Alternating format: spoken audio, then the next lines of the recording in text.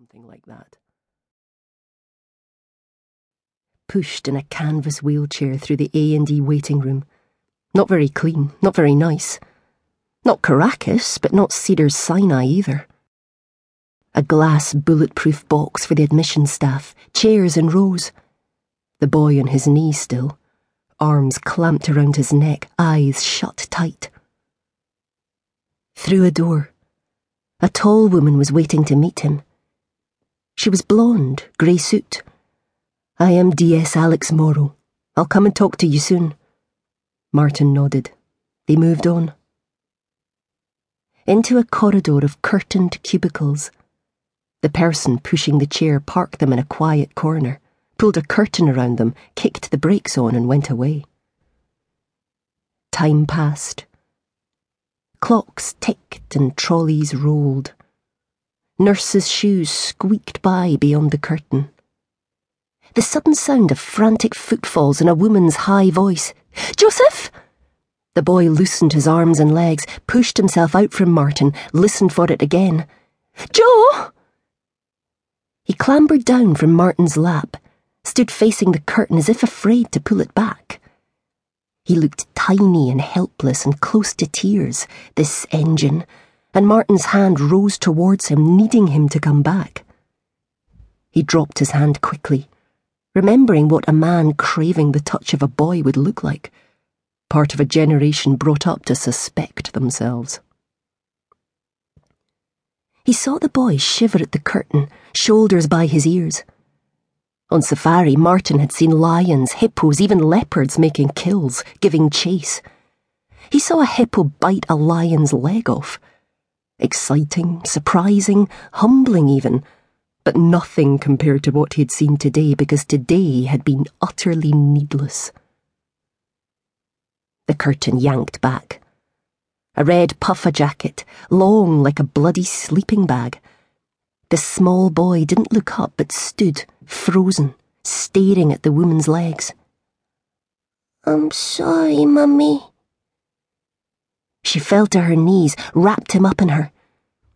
She was hefty, thick around the hips, though the thick quilted coat wasn't helping that, with a dark, fine face. They stayed there for a long time until the nurse coughed impatiently. The mother looked up at Martin and her raw-eyed sorrow gave way to horror.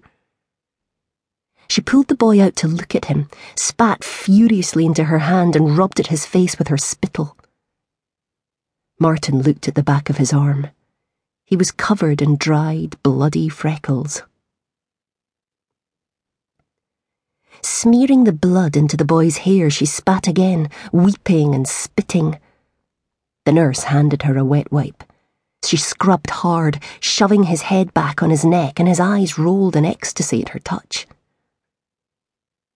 She stood up. Her sorrowful face was familiar to Martin, and he realised then that the dead grandfather was her father, and that she had loved him very much. The curtain fell shut and they were gone, and Martin was left alone and cold and numb. People spoke to one another out of sight. Telephones rang. Time ground past around him. A young medic came to see him. She shone a pen torch into his eyes, looked in his ears, asked him if he'd been hit on the head. He hadn't. He was in shock, she told him. She left. A nurse came with a pill and he took it. It felt a little like his stepmother's Xanax, but fast. After a while it made everything feel softer. It was nice. A different nurse appeared, cupped his elbow, prompting him to stand up. Tenderly, watching Martin's feet and making encouraging noises, she led him down the corridor, around a corner and into a small, bright room with white walls and a dead computer on a desk. The blonde policewoman was there with a man. They stood up and introduced themselves, D.S. Morrow and D.C. Harris. They shook his hand. They all sat down. The policeman brought out a clipboard with photocopied sheets of questions.